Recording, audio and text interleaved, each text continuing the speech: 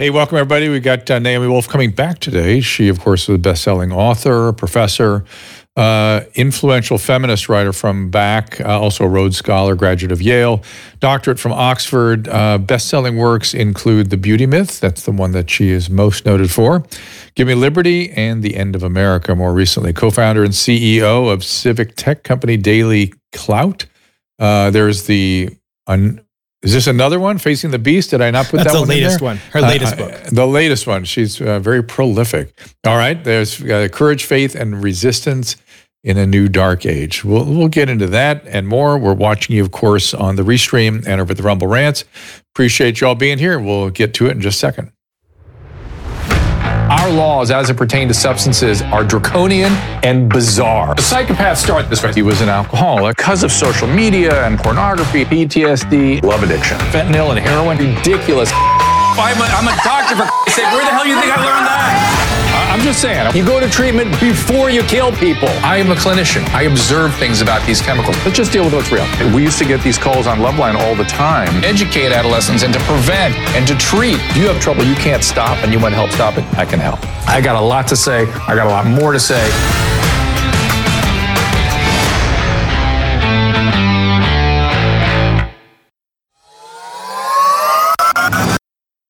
Are you one of the millions of American women and men dealing with premature hair thinning and hair loss? Or maybe you're scared about inheriting that thinning look because it runs in your family? Start 2024 with a real solution that delivers results without the harsh side effects or unwanted chemicals and no need for prescription. Provia uses a safe natural ingredient, Procapil, to effectively target the three main causes of premature hair thinning and hair loss. By supporting healthy scalp circulation, the delivery of nourishing nutrients, and healthy hair follicle anchoring to your scalp, Provia guarantees more hair on your head than in the shower or on your comb. Right now, new customers save over 50% plus free shipping. Every introductory package includes a full 60-day supply of Provia serum for daily use, plus the Provia Super Concentrate for faster, more noticeable results. Don't wait. Order now to save an extra 10% and get free shipping at proviahair.com/Drew. That's PROVIAHAIR, proviahair.com/DREW.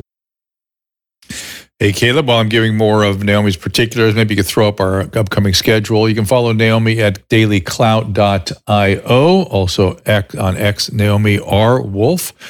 And let's see that schedule if you've got that. Upcoming, Stanhope and his wife Bingo in here tomorrow. Jim Brewer the next day. We're going with the comedians for a couple of days. Then Joseph Ladapo comes back really soon. Roseanne, Alex Berenson, and people keep asking about Dr. Kelly Victory. She is fine, and she is returning on Valentine's Day, as is Alex Berenson at that time. If you guys have suggestions of people you'd like to see us interview, you'd like to hear from on this program, set it up at just let us hear from you at contact@drdrew.com. Susan is the one checking all that stuff out.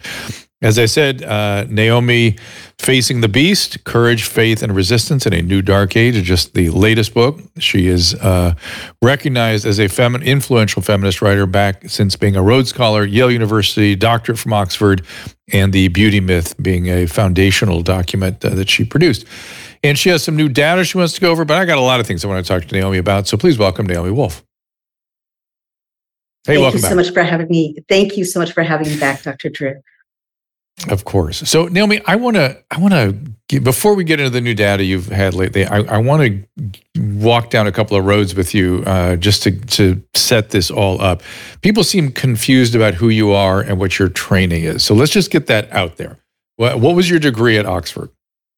Well, let me first say I'm not a medical doctor. I mean, that's in my bio. And you're not a biologist, not a medical doctor, not a medical researcher, but correct. You're a writer. Yeah. You're a writer, right? Yes. And you have had, and you're a researcher of sorts, correct? I mean, you're used to pouring through a lot of research to do your writing. Sure, of course. I mean, I'm a nonfiction writer. My focus has been women's issues, including medical issues. I wrote a book about childbirth in America. I wrote a book about eating disorders, breast implants, cosmetic surgery from a medical perspective. And I wrote a book about female sexuality. And so I'm often focused on women's health issues. But I'm also focused on civil liberties and the rule of law and democracy and freedom. So a lot of my other books have to do with the threat to liberty that I began worrying about actually in 2007 with my book, The End of America. And the last two books I wrote have been about what I see as a kind of global coup, using public health as a pretext. But let me speak to what I think you may be asking, if I may. Right now, I'm heavily involved in research, but this is the role I play. I oversee in my company a project, but it's actually under the leadership day-to-day of my extraordinary COO, Amy Kelly, who's project director. And she's a Six Sigma project manager.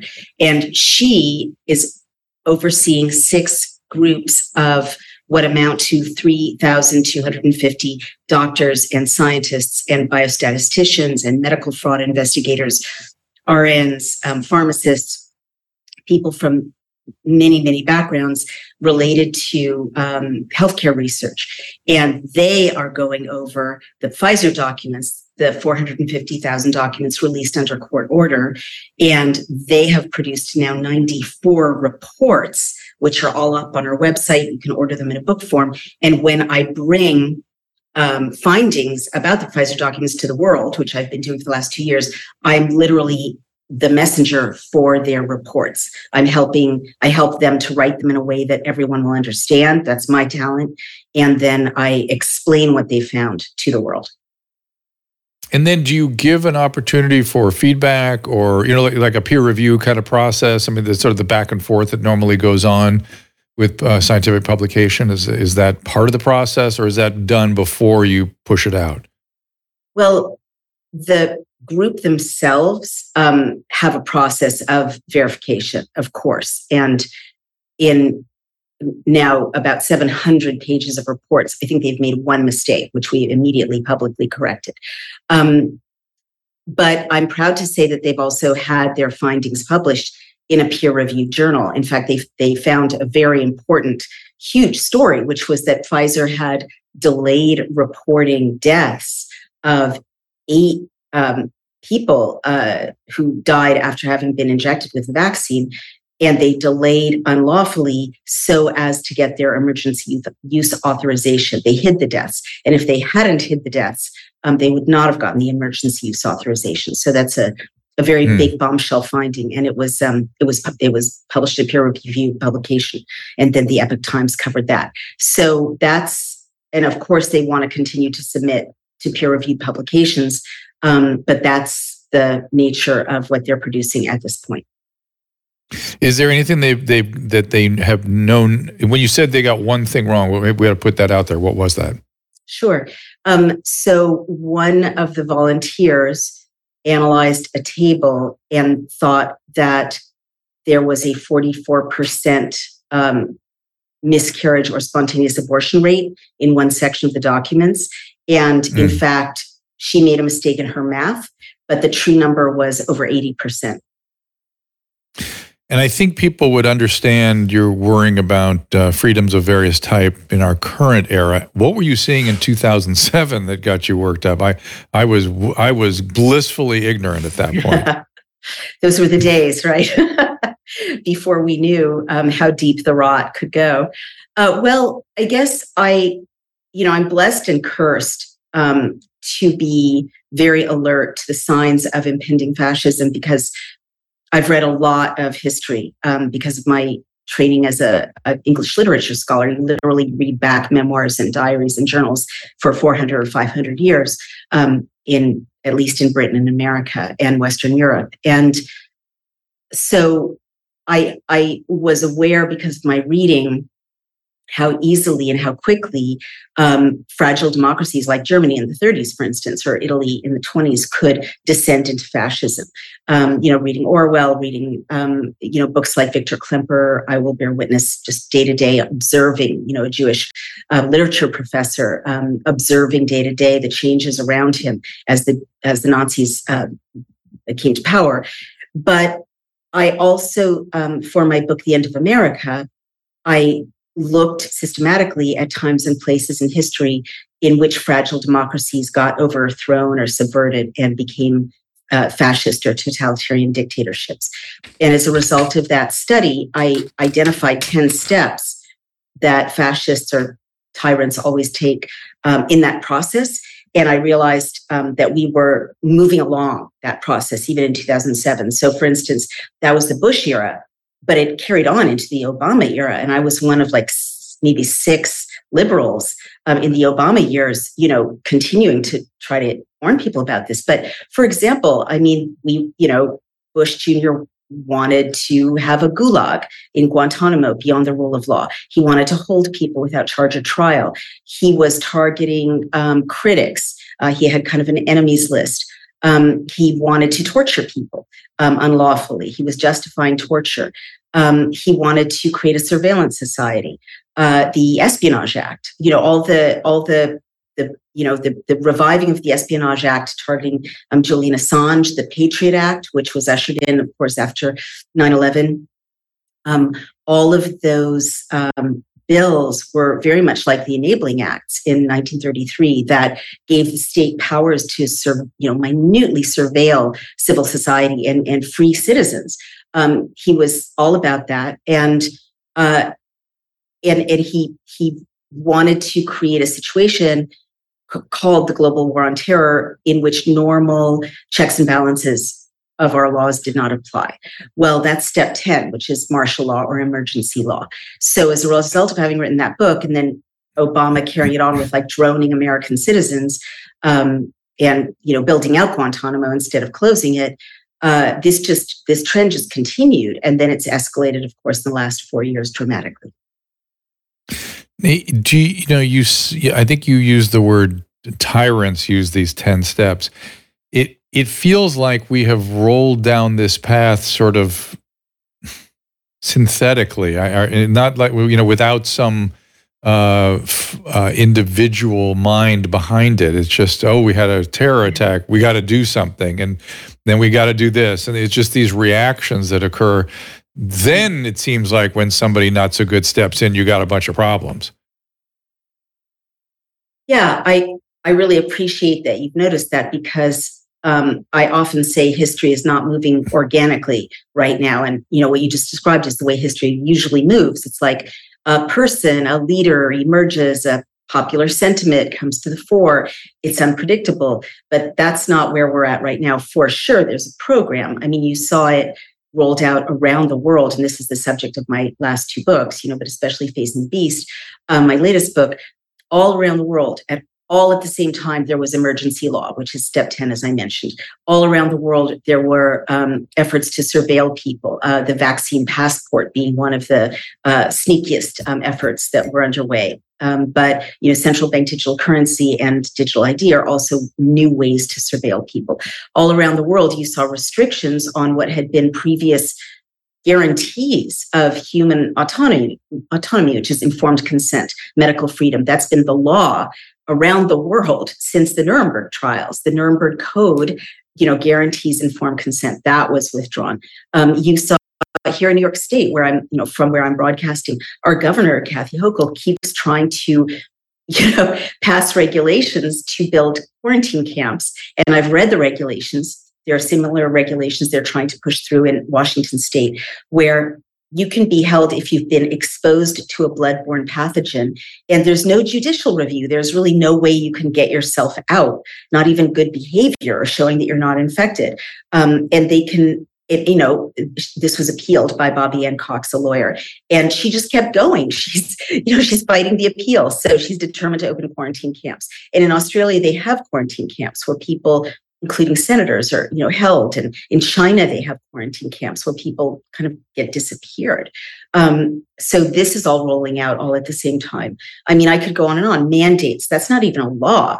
The president doesn't have the power to declare that people can lose their jobs if they don't take something into their bodies. But we saw that, a mandate isn't a law. It's not part of our system of laws, our democracy. It's what tyrants do. They mandate what they want their outcome to be. And so let me dial back a little bit and talk about the fact that you said that this is not the normal sort of way history unfolds. Are there other periods that have unfolded in a similar fashion? Because I've been preoccupied with a model lately. But what is your position on that? Well, that's really interesting. That's very much the important question to ask.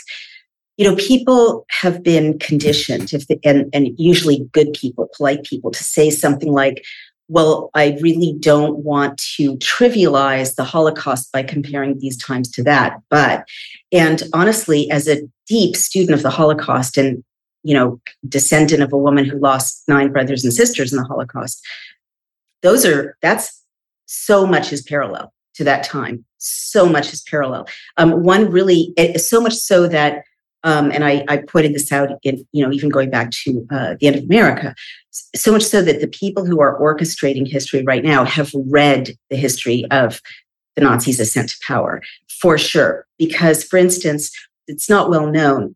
They're reprising certain things that worked really well at that time.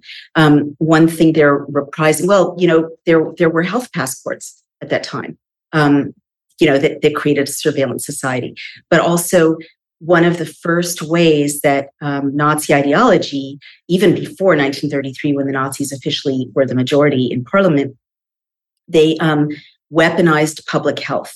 And they specifically weaponized doctors and professional medical organizations, so that if you aligned with National Socialist ideology as a physician, you did much better, you got perks, you got sinecures, you got advanced, money flowed your way.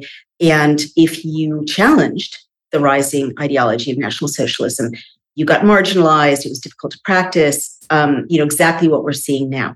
And using doctors who were thus kind of lulled into and flattered into being the advanced tip of the spear, right, for this ideology. And it had beautiful language. It was like, social hygiene and social purity and social cleanliness. Of course, people like us of our descent were the infection, we were the infections, right? There was this discourse of infectious disease and Jews and homosexuals and, disabled people were a cancer or an infection on the pure Aryan body of society.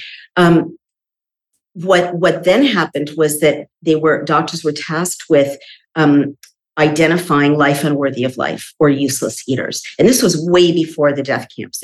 Death camps were like 1941 to 1945. This was like 1930, before 1933. But you had said that there is not necessarily. Well, I was saying we'd sort of fumbled our way into this current situation, and that suggests to me that it was just people reacting rather than people planning.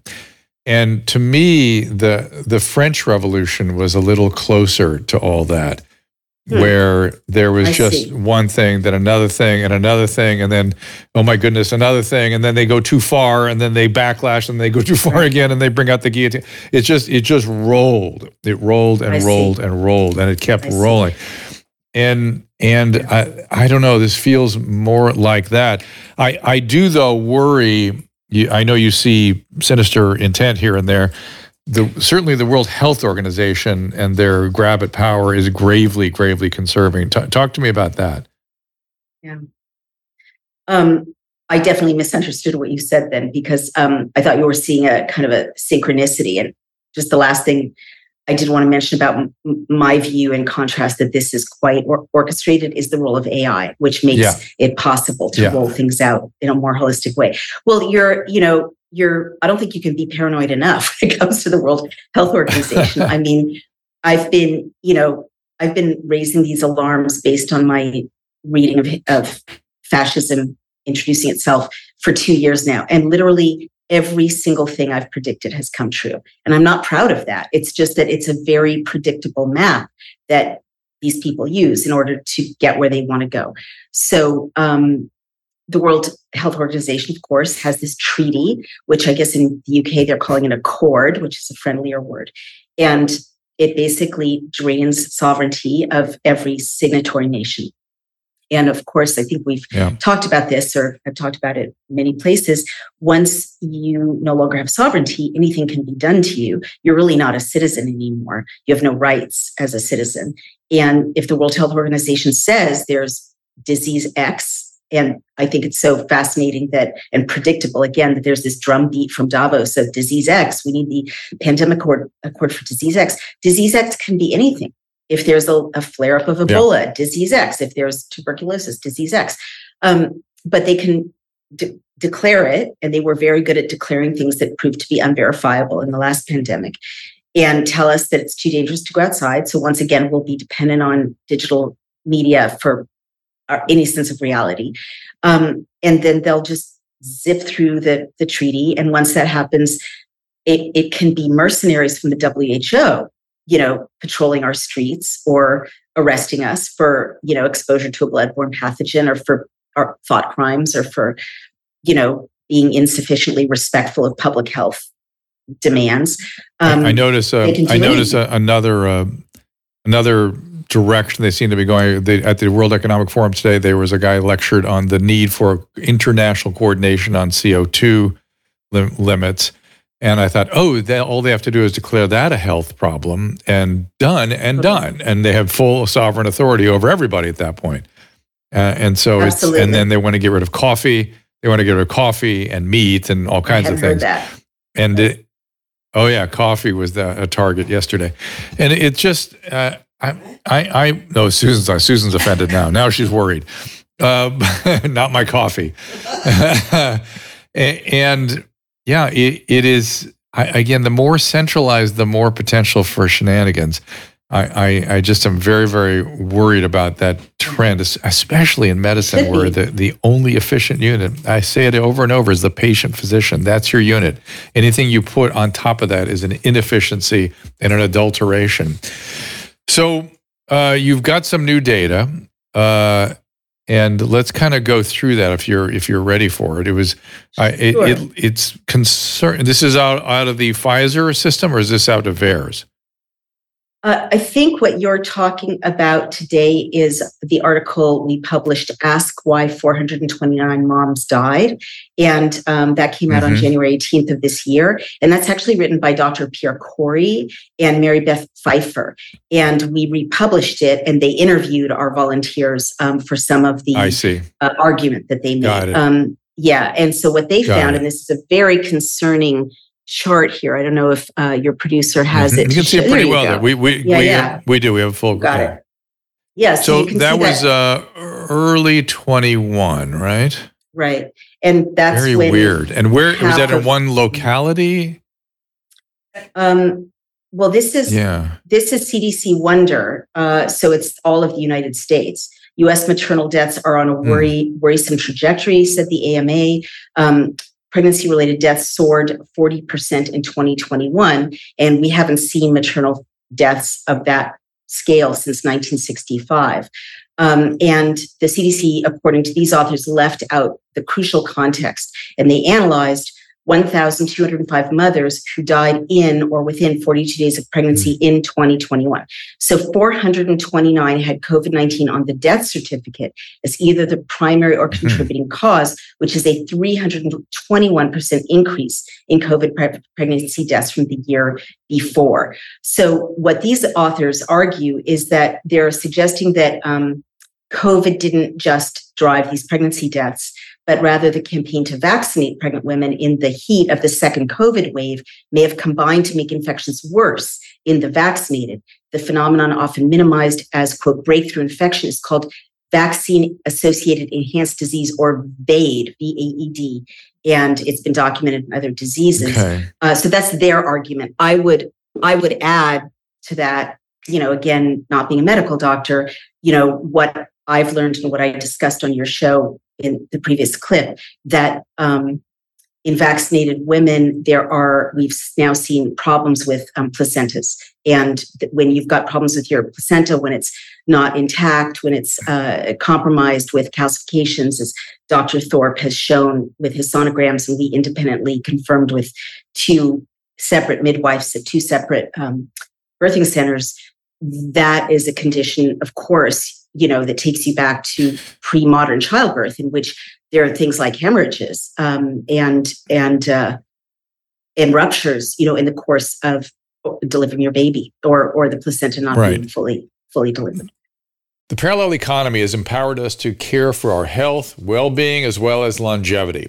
Likewise, for us pet parents who now have a place to go when it comes to keeping the family dogs, cats, even horses in the best shape possible. As a dog dad, I'm thrilled to be working with Pet Club 24/7, a company founded by two guys who lost dogs to serious conditions, including cancer. Pet Club 24/7 has an incredible array of products, including a line of supplements for humans, such as the Inforce Plus Corolius Versicolor and Inforce Corolius Versicolor with reishi. My friend and colleague, Christina Ferrari, a cancer survivor herself, swears by it. When I was diagnosed, the doctor in the emergency room told me, you have 2 years to live. Oh, boy. Along with the stem cell, I took these. I have been in remission for 8 years now. For dogs, Mush Puppy treats are a fan favorite. Rex, oh, boy. Oh, he came right. Oh, there he is. They are also made with the Coriolis versicolor mushroom, which supports their immune system according to hundreds of clinical studies. Here's Kristen Ludlow, National Vice President. That strain does matter. We do have the most potent strain, and we also extract it in a proprietary way. And that's why we've been having such wonderful experiences with these products. Mush Puppies are made here in the U.S. There are no fillers. It's non-addicting. Your dog can't accidentally overdose. Go to drdrew.com/petclub247 for a discount off the list price. That is drdrew.com, PETCLUB 247, Pet Club 247. So I want to get back to the study that Pierre Corey put out there. So the implication is it's COVID plus vaccine that caused those deaths, right? That's what and do we have arguing. Vaccine? Okay, and do we have vaccine status on those women? Is that documented? Yes. Well, they found that I believe 48% of them had been vaccinated. Huh. So it's more than 400 vaccinated. Women, right? A little less than half. Half vaxxed and half and not this is, vaxxed. I mean, of the women that died, right? Of the women that correct. Of the group that women died. that died. Yeah, which was again, multiples the usual number of women who died from pregnancy. So another. Did we have? Sorry. Go ahead. Finish your thought. I'm sorry. Yeah, no. I just want to put it in context that women, and this is like it's going to go down in history as one of the great crimes of this time. Pregnant women were vaccinated in 2021 into 2022 in a massive propaganda campaign, including payments to the professional organizations that oversaw obstetricians and gynecologists. However, there were no studies on pregnant women showing it was safe. Pregnant women were excluded from the COVID-19 vaccine clinical trials, and the data to date on safety of COVID-19 vaccines in pregnancy is limited, said the CDC. And this is them proposing to monitor safety reads from June of 2021. This is the CDC saying there is, quote, an urgent need for outcome data following emphasis added use of COVID-19 vaccines in pregnant populations. So these moms died before there were studies showing that this injection was safe in pregnant women. And I just want to stress again, in the Pfizer documents, there's abundant evidence, more of it came out even since I last spoke to you about this evidence, that the vaccine is incredibly unsafe for pregnant women and fetuses. In fact, in a report that I haven't had a chance to tell you about because we found it after our last show, in which I described this, an 8-page report about pregnancy and lactation, 2 babies died in utero, and the Pfizer documents describe that as due to, quote, maternal exposure to the vaccine. So they concluded that the vaccine killed those babies. Pfizer did. And yeah. when you bring that data up, have you brought it up to the FDA? Have you brought it up to anybody that can, and what's the response? Well, we have asked the Justice Department through our lawyers to open a criminal investigation, and there's been silence. We've given all of the data to our lawyers to send to the Justice Department. They have it. We have handed all our evidence to Ken Paxton, the Attorney General in Texas, who's suing Pfizer. I hope he's making good use of it. Our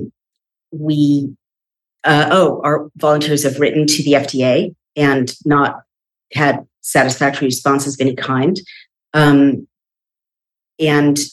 guess one response when we broke the story about the CDC, Dr. Walensky, and the FDA receiving this 8-page report showing that babies had died and that there was a table of sick babies because they knew that the mRNA and spike protein and lipid nanoparticles were in breast milk and making babies sick. And there was this table, a pregnancy and lactation report, and they sent this summary, and babies were like vomiting, and they had edema, which is their flesh was swelling, and they had convulsions. One baby in the Pfizer documents died of multi-system organ failure from nursing a vaccinated mom. When this 8-page report of the horrors went to the CDC, and we were on War Room talking about it, 3 days later, Dr. Walensky resigned. Interesting. Has Joseph, have you made contact with Joseph Freeman at all? Because he's the one, he actually just had phone conversations with the FDA, and they've been pretty sort of astonishing. And what are they saying? Well, he has a study, he has a group together that is looking into the data and has pulled out some stuff that is concerning. And the one of the doctors was a pediatric rheumatologist who'd had a kid die, a 5-year-old die just a few days after vaccine, and he'd reported it to the FDA, and they didn't respond. And their reaction was, as opposed to saying, "Oh my God, there's something terribly wrong, we have to get to the bottom of this," they went, "Yeah, I must have fallen through the cracks. We should kind of get to that. We tend to get to the young kids dying quickly. It's something's run amok. Something is not quite right. It may not be as bad as you think it is, but something doesn't seem right. There's a lot of this is as bad. I mean, I'm sorry to interrupt, Dr. Drew, but anytime. There's I want to believe, for a long time, I wanted to believe this was just a greedy corporation or busy bureaucrats, and they just didn't know. But these charts, I mean, I described this chart of thousands of women having horrific menstrual problems, 15,000 women bleeding every day, 10,000 women bleeding twice a month, 8,000 women hemorrhaging, 5,000 women having no periods at all, meaning they're infertile. This is a chart, just like the sick babies chart. And, they fully documented these horrors, the way they were ruining women and babies. And they were looking into them. I mean, something else that happened since we last spoke, if I may, is that one of our lawyers, Ed Berkovich, FOIA, meaning submitted a Freedom of Information Act demand to the CDC for emails about myocarditis. And we found from the results that Dr. Walensky, Dr. Fauci, the head of the FDA, the White House, 15 communications operatives in the White House, in a template to surface this up to the president, were hiding the fact that the Israeli Ministry of Health and pediatricians had told them that they were seeing minors sustaining heart damage, myocarditis, from the vaccine. And and this was April of 2021, instead of telling Americans and stopping right then, they had a high-level freak-out meeting to create a script, which is 17 pages completely redacted, to lie about, minimize, and cover up myocarditis in teens. And you'll remember that for the rest of 2021, there was a giant propaganda push to get your teenager and young adult vaccinated. That's the part that is so mysterious to me. I'm going to play for you when we get back from a little break here, Dr. Freeman and his call to the FDA, so you can get a sense of what that was like. But the pushing of this, there's so many things that to me should be done. Maybe some vaccines directed towards the whole virus as an option, so doctors can give patients options and not and talk about informed consent of one kind versus another. What about not vaccinating young people who are at no risk and talking about the maybe 1 in 10,000 risk of myocarditis versus 1 in almost 0 risk of the illness itself? How about the rest of the world is not vaccinating children? Why are we doing that? There's just so many. Why not go back and do the research we didn't do during the warp speed period? And I'll show you what Dr. Freeman was looking at was that these observational studies don't replace real randomized controlled trials. They don't replace it. And you see how confusing it is when you look at these observational data. So, because there's always a way to parse the data. You can always, break it down and make it sound worse than it is or better than it is. So let's take a little break, and when we get back, I'll play Dr. Freeman's, and then I'll do it right now. I want to remind everyone that I had to publicly apologize to Naomi because I dismissed the menstruation issue, but you know what? But it was an important lesson for me on many levels. But one was, that's how my profession treats women's menstruation. It's like, it's like a headache or no. Yeah, we make very little of it, very light of it. And you started pointing out how it not just is more than a male can understand. It also is affecting fertility in certain cultures and certain populations, and the ability of intimacy between committed partners. All this stuff. It had many layers to it, and so legitimately, you talk about watching your own Eurocentrism, male centrism. We have to really check ourselves when we're medicine, particularly because we have a long history of marginalizing women's issues. So go ahead. That was more doctor centrism. No, I was just going to say that was more doctor centrism than male centrism, I would say. But Dr. Drew, I just want to validate and compliment you. Like the way you behaved in apologizing and taking responsibility for having made a mistake is how everyone in your profession should be behaving right now. And all the scientists who got it wrong or went along with nonsense, and all the leaders who got it wrong and went along with nonsense. Like, that's what we should be having. And Face and the Beast deals with this. Like, that's the appropriate, ethical, responsible, grown-up thing to have done. So you cleaned up your mess, and I really respect you for it. Everyone should be following your example. There is a guy I was watching who was making the rounds today on Twitter who was from the Cleveland Clinic or something, and he was apologizing and talking about how his thinking has changed. And I'm trying to get to interview that guy to see what is on his mind. All right, we'll take a little break. Be right back with Dr. Freeman's call with the FDA. I think everyone knows the next medical crisis could be just around the corner, whether it comes in the form of another pandemic or something much more routine like a tick bite. You and your family need to be prepared. That's where the Wellness Company comes in. You know the Wellness Company. We have their physicians on like Dr. McCullough frequently. The Wellness Company and their doctors are medical professionals you can trust. And their new medical emergency kits are the gold standard when it comes to keeping you safe and healthy. It's a safety net. It's an insurance policy that you hope you're not going to need, but if you need it, you sure as heck are going to wish you had it if you need it. Be ready for anything. This medical emergency kit contains an assortment of life-saving medications, including ivermectin, Z-Pak. The medical emergency kit provides a guidebook to aid in the safe use of all these life-saving medications. From anthrax to tick bites to COVID-19, the Wellness Company's medical emergency kit is exactly what you need to have on hand to be prepared. Rest assured, knowing that you have emergency antibiotics, antivirals, and antiparasitics on hand to help you and your family stay safe from whatever life throws at you next. Go to drdrew.com/TWC. That is DRDREW.com/TWC to get 10% off today. Just click on that link. Ladies and gentlemen, let's make a resolution that's easy to keep and delivers immediately on its promise.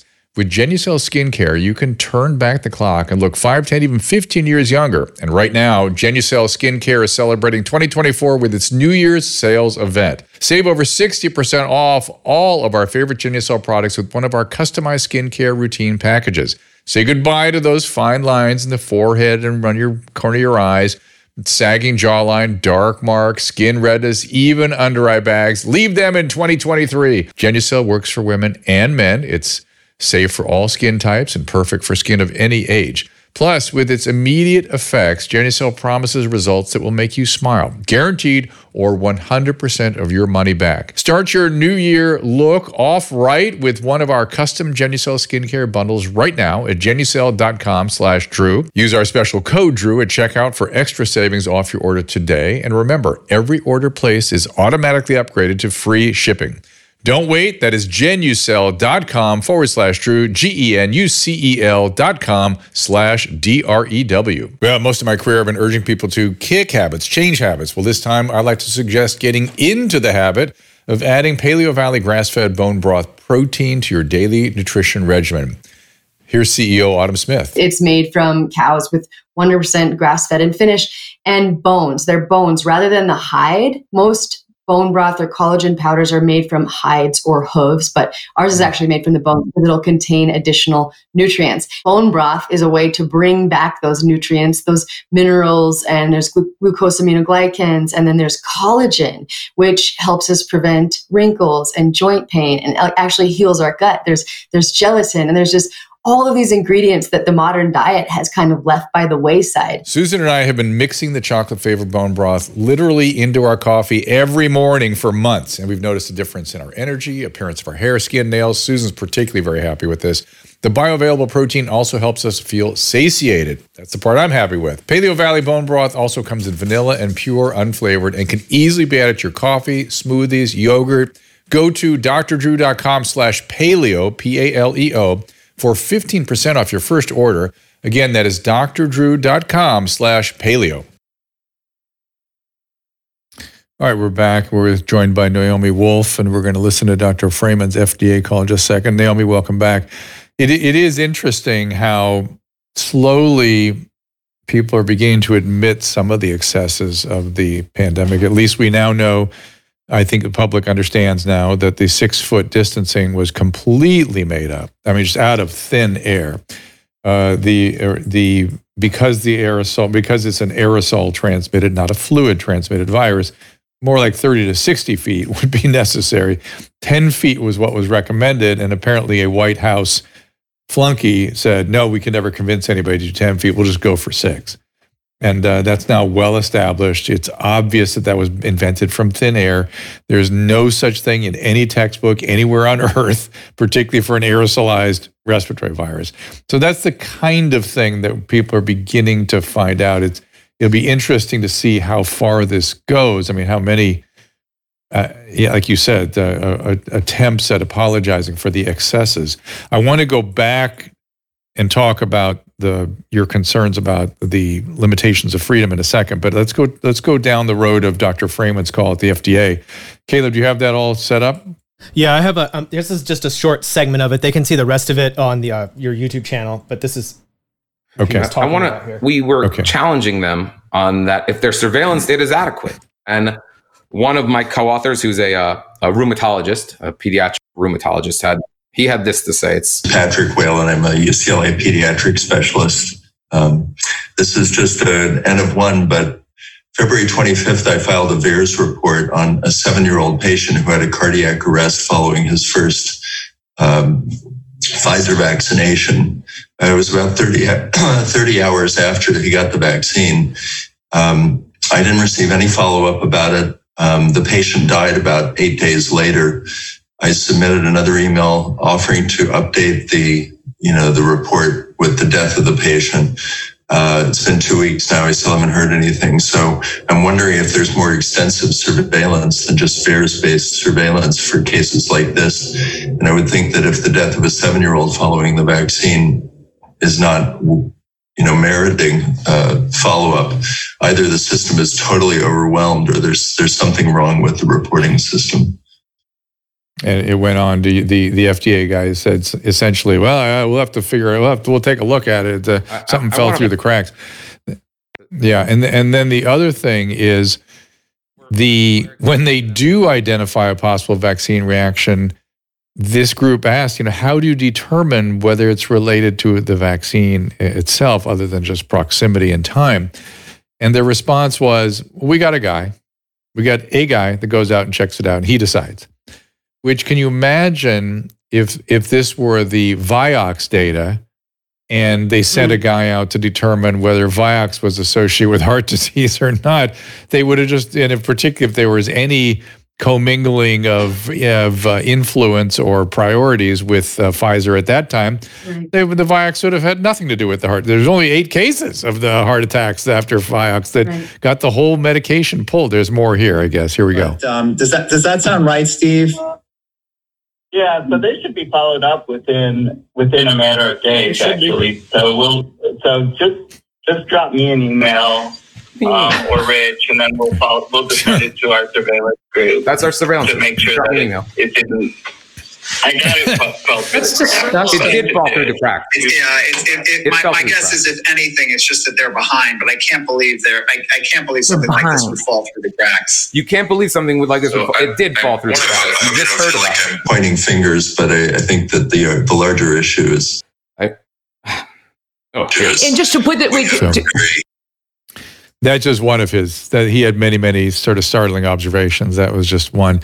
We're gonna play the whole FDA call one of these days. That he's in Louisiana, so he's able to record his phone calls without approvals.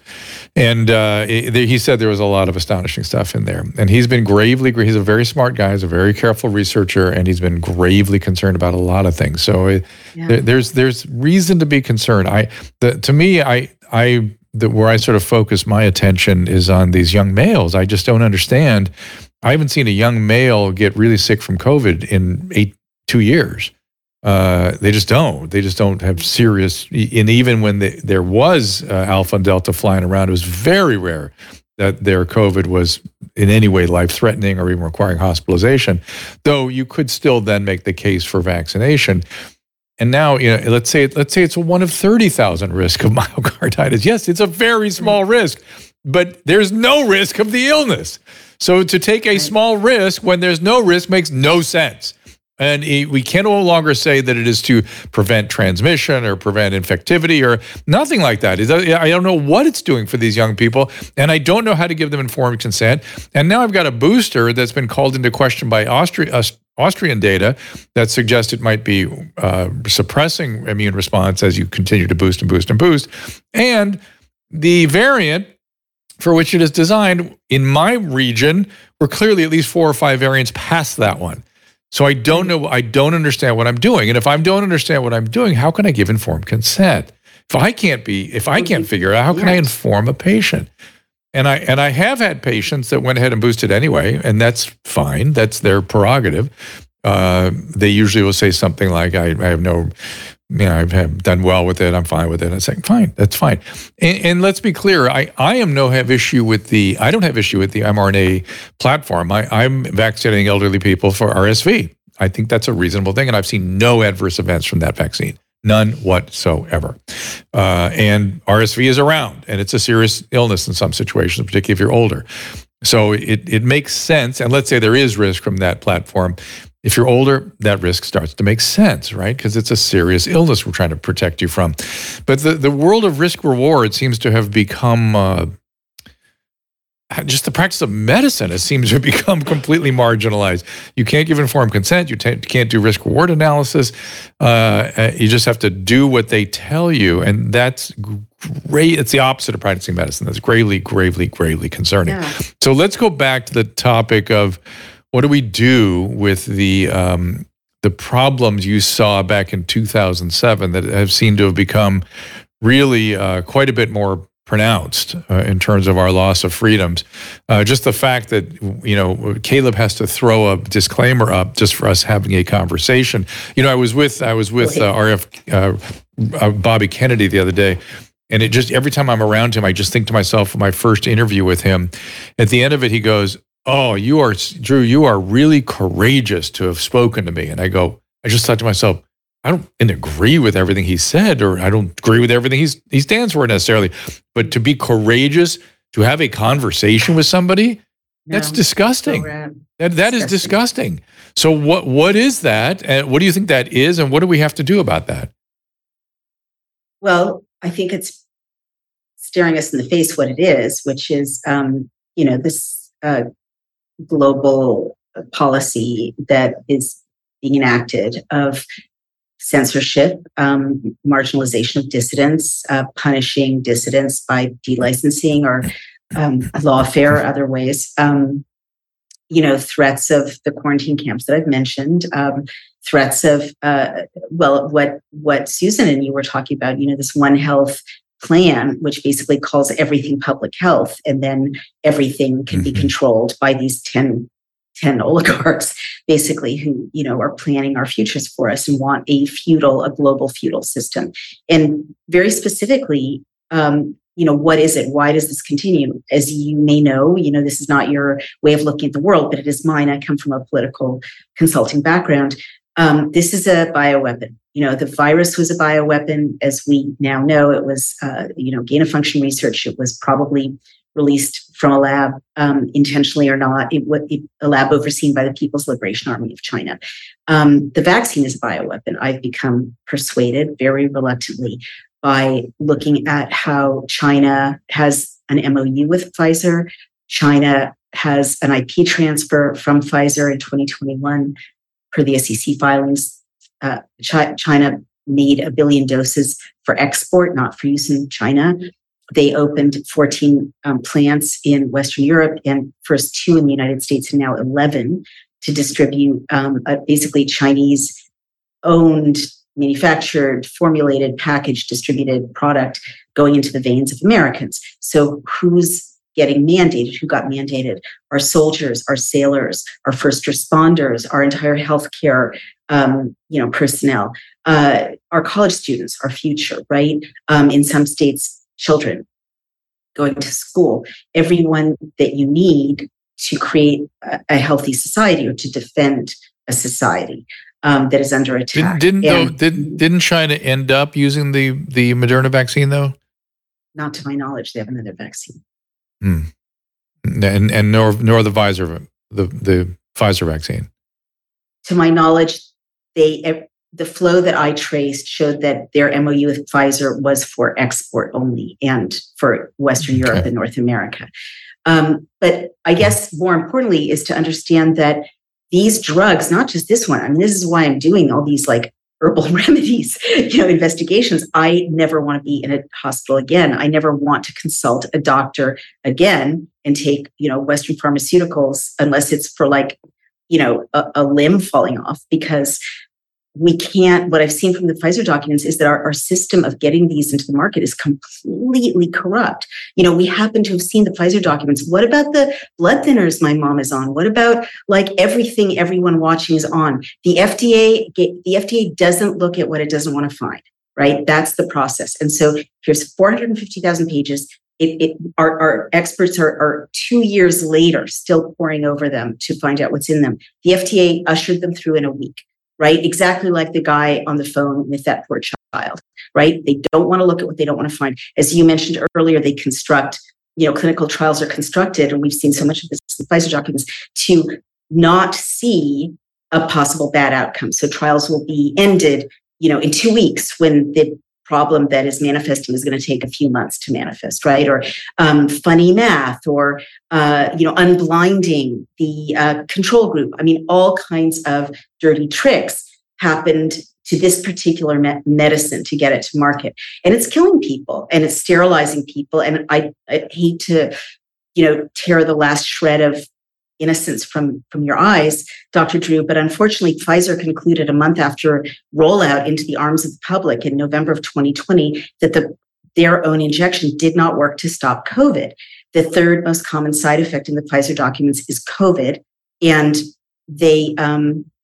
their words are vaccine failure and failure of efficacy. So it doesn't even have the efficacy that, the cost-benefit analysis, respectfully, that you just did would suggest. It doesn't work to stop COVID. And we're seeing that. The people who are getting COVID are the vaccinated. Yeah, certainly now. It's people are conflating, a year ago, 3 years ago. Now these are different clinical circumstances. They're very, very different setting.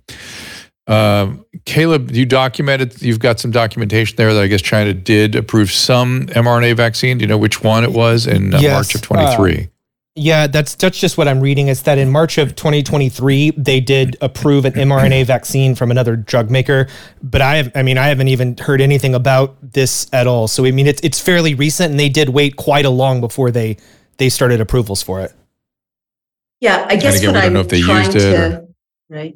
Well, I guess what I'm trying to say is exactly that. I've concluded that it's a bioweapon and that we're under attack for reasons that, my husband in his appearances, Brian O'Shea, has explained to you all that I'm persuaded by. And China doesn't attack us in conventional ways that we're used to thinking about when we think about war. So, our energy supply, our food supply, our farmland, our water resources, our cultural institutions, our universities, that's what is being encircled right now. Our open borders, 27,000 Chinese nationals, flowing in over the border, along with tens of thousands of people that are,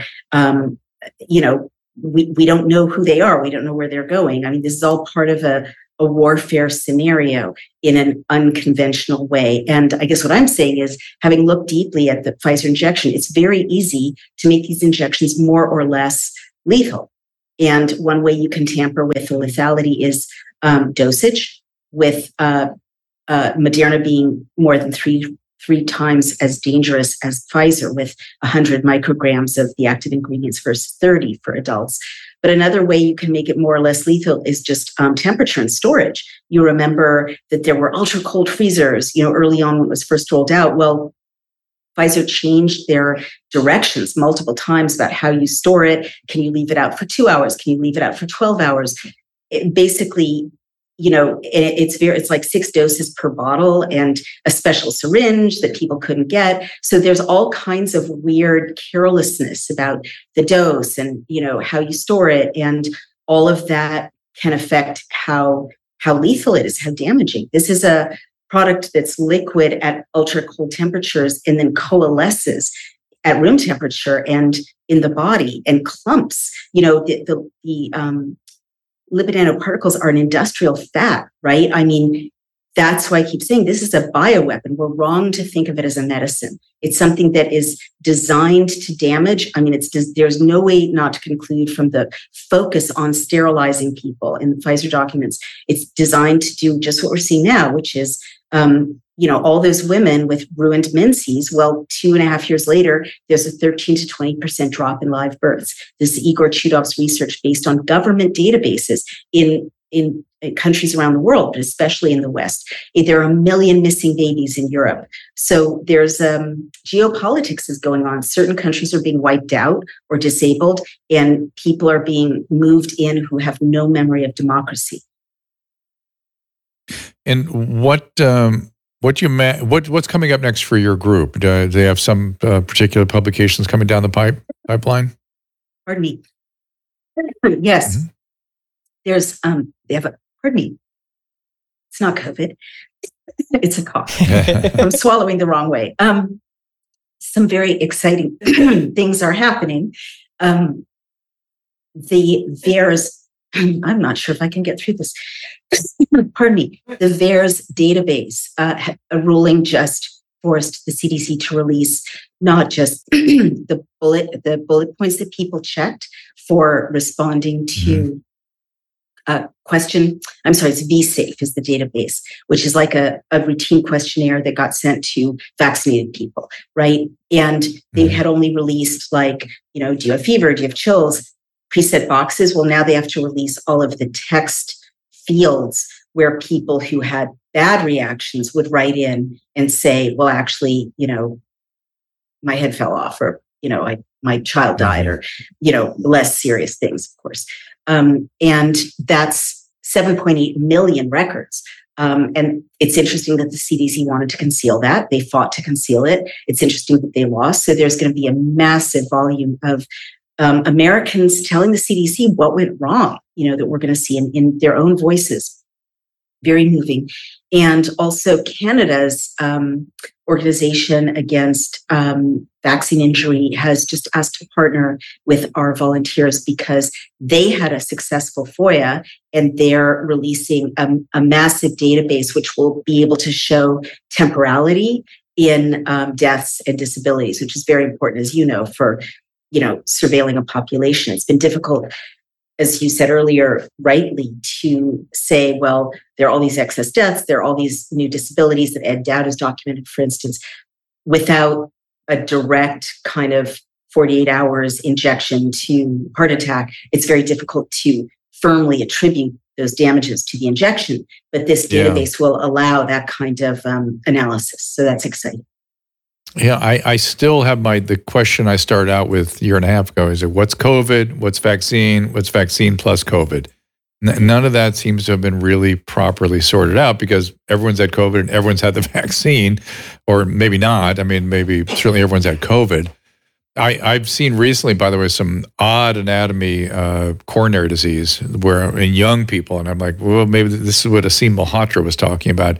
Coincidental, possibly, but odd, very odd. Long lesion, single vessel, just like long single vessel. Really, usually heart disease, it's sort of scattered around, and there's usually one vessel that gets predominant disease relative to the others, or there can be single vessel disease that's relevant, but there's sort of it's around.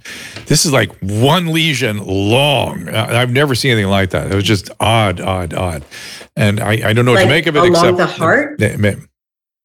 Like, what do you mean by long? Usually within a coronary artery, when you get heart disease, you get narrowing, right? You get plaques and narrowing, and then eventually the narrowing, it can be either a short strip of artery or a long strip of artery, but usually it's pretty short, and as it narrows down to 90% or below, then it starts to become significant. This was like most of the artery replaced by a very tight lesion. That's odd if there's not disease elsewhere. That's just very odd. But anyway, that's just my thing. I'll ask cardiologists about that. Okay, I want to just, before we wrap up, I just want to go back to the historical topic, because that's your expertise, and that's what got you worried, and that's what got you to see things early. And I'm not sure I got a clear answer from you on what we do. I mean, as far as whatever's going on with China, I mean, that's overwhelming to me. I can't really do much about that. But I can sort of take care of the homeland, right? We can do stuff here. And it seems like there's been an attack on our privileges and civil liberties, really by the people who usually have championed protecting them. And it's been very hard to understand this kind of flip. It's very weird. And I have found myself, like I said, studying the French Revolution and very, very, very, very, very deeply, trying to figure out what's going on. And I found it interesting that the French seem to be doing the same thing right now. They're sort of re-examining their own heritage, and there's been things that they have sort of biases and myths and things that they're sort of re-examining because they're worried about things. They're worried about their republic. They're worried about their culture. And it is good, and it's sort of admirable. Do we need to have some sort of similar self-conscious reckoning? Is it that simple? Is it just going to the ballot box? How do we manage all this? Yeah, well, it's certainly not as simple as just going to the ballot box. I mean, I will bet everyone here, money or dinner, that there are going to be problems with the presidential election. I mean, that's how this stage of history unfolds. And, one possible use of disease X and the pandemic treaty is to have an emergency that keeps everyone home and sending in mail-in ballots to keep this populist president that the globalists really don't want to have in power from being reelected. And I'm nonpartisan. I'm not endorsing anyone. I'm just observing that, we can count on problems with our elections. You're asking exactly the right questions. I do feel hopeful that people are sort of waking up all at once, it seems, and there are populist movements all over Western Europe, and I've talked to people in Canada and Australia. I want to just stop for a second. The term populism came out of nowhere about 4 years ago. What are we even talking? There's two terms that have suddenly become commonplace that I'd never heard in my life before. One was Zionism. I mean, Zionism was sort of a sect of a Hungarian, subsect of the religion that included a state of Israel, but it was always the religious Zionism that was always referred to. Of course, the enemies of that project would use it as sort of a pejorative, but now it's used as this universal term for support of Israel, which is just weird to me. Mm-hmm. And then populism came out of nowhere. To the closest thing I can get to what they're talking about is just a majority. I mean, it's just there's a majority of people, and isn't that democratic? How is that? What are they even talking about with this? Exactly. So it's So what do they? Let's stay with populism. What do you mean when you say populism? Sure. What do you think the average person means when they say that? What does the press mean when they say that? So you're absolutely right. I mean, I would gently disagree with you that I think those two words have been kind of re-weaponized recently, but they have a pretty long history. I mean, Herzog, I believe, kind of popularized the idea of a nationalist Zionism at the turn of the last century, and he did, and it became this religious subsect, Zionist. It wasn't Israeli was the term for Israeli, not Zionist. Then all of a sudden they became conflated about 3 months ago, or maybe a couple of years ago. I actually heard it for the first time out of a college student's mouth. We could argue about this, but I'm not sure you want to use this time to do that. It's not important. Talk to me about populism. I mean, it's important. But you're really onto something with populism and how it's being cast. It's being cast as kind of a dirty word when there was a populist era in the 1910s in this country. And it was a time of reform and a time of, enfranchisement. Women got the vote, it was a reaction against kind of oligarchical bankster, interests. And so populism was taught to me in high school as a very positive thing. And, again, extending democracy, just as you say. And now it's really always lumped in with like right wing or, white supremacist or nationalist, as if that's a bad thing. But I'm with you, right? I'm a very peacenik-y person. I'm a very inclusive, anti-racist person.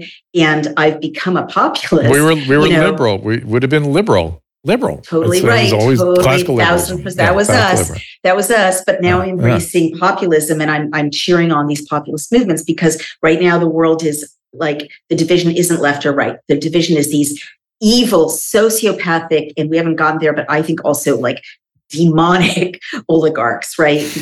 These dark forces who are globalists and who elites. But they're more than elites, right? Okay. All right, but they're go ahead. I want to hear you out. Okay.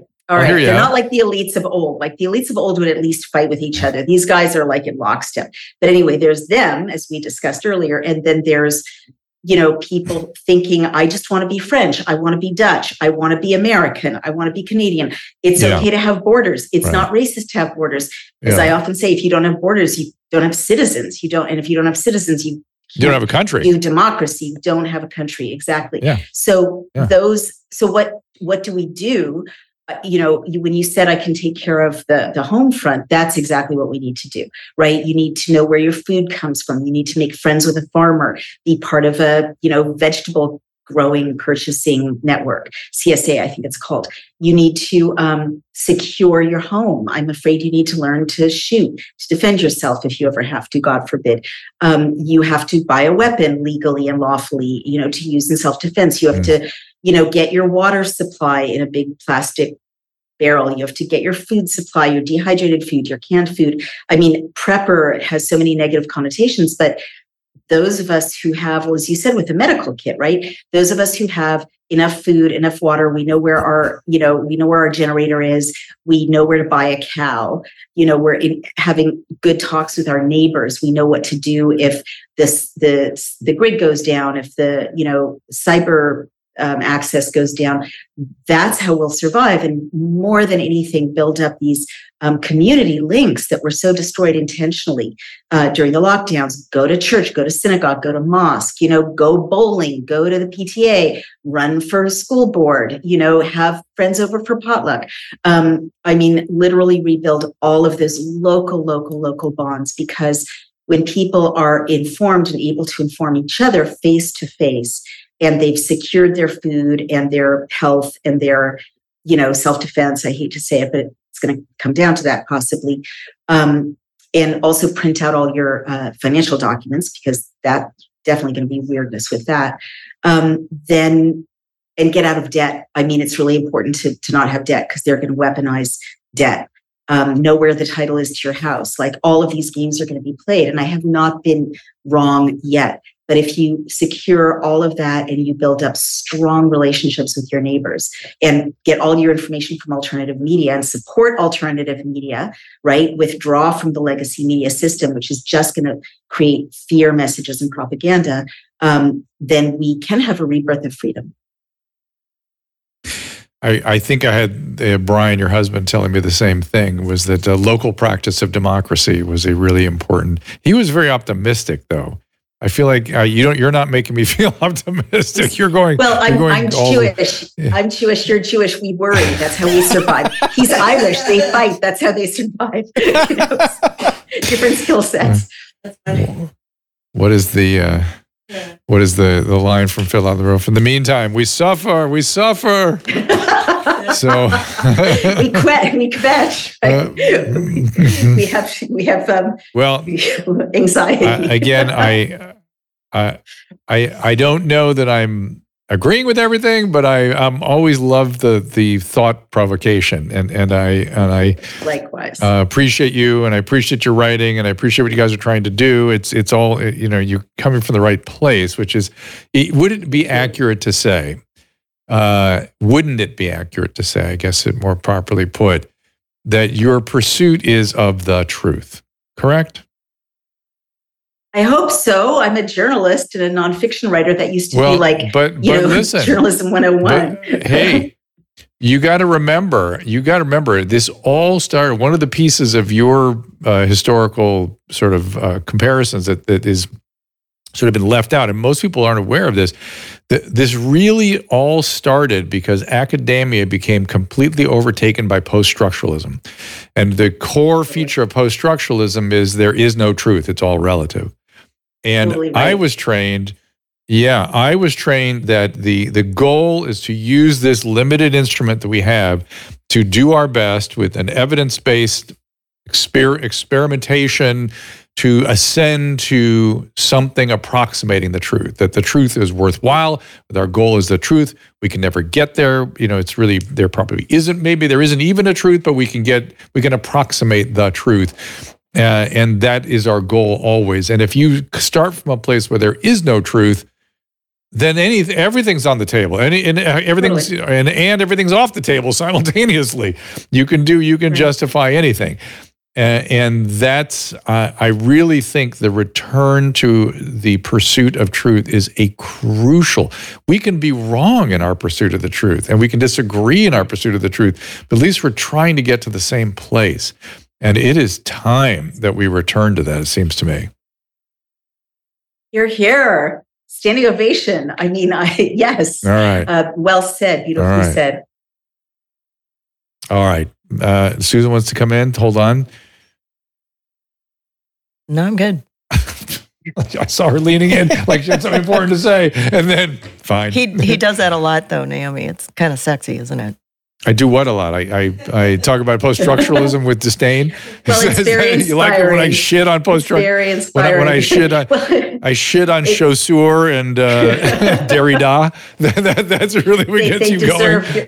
They deserve your contempt. Yeah, they I know. Definitely do. Yeah. No, I know. Right. Listen, Foucault got my attention. Foucault got my attention many years ago when he insisted that when people adopted his point of view that mental illness was caused by institution, that there was no such thing as mental illness. I was so blown away that people could believe that bullshit.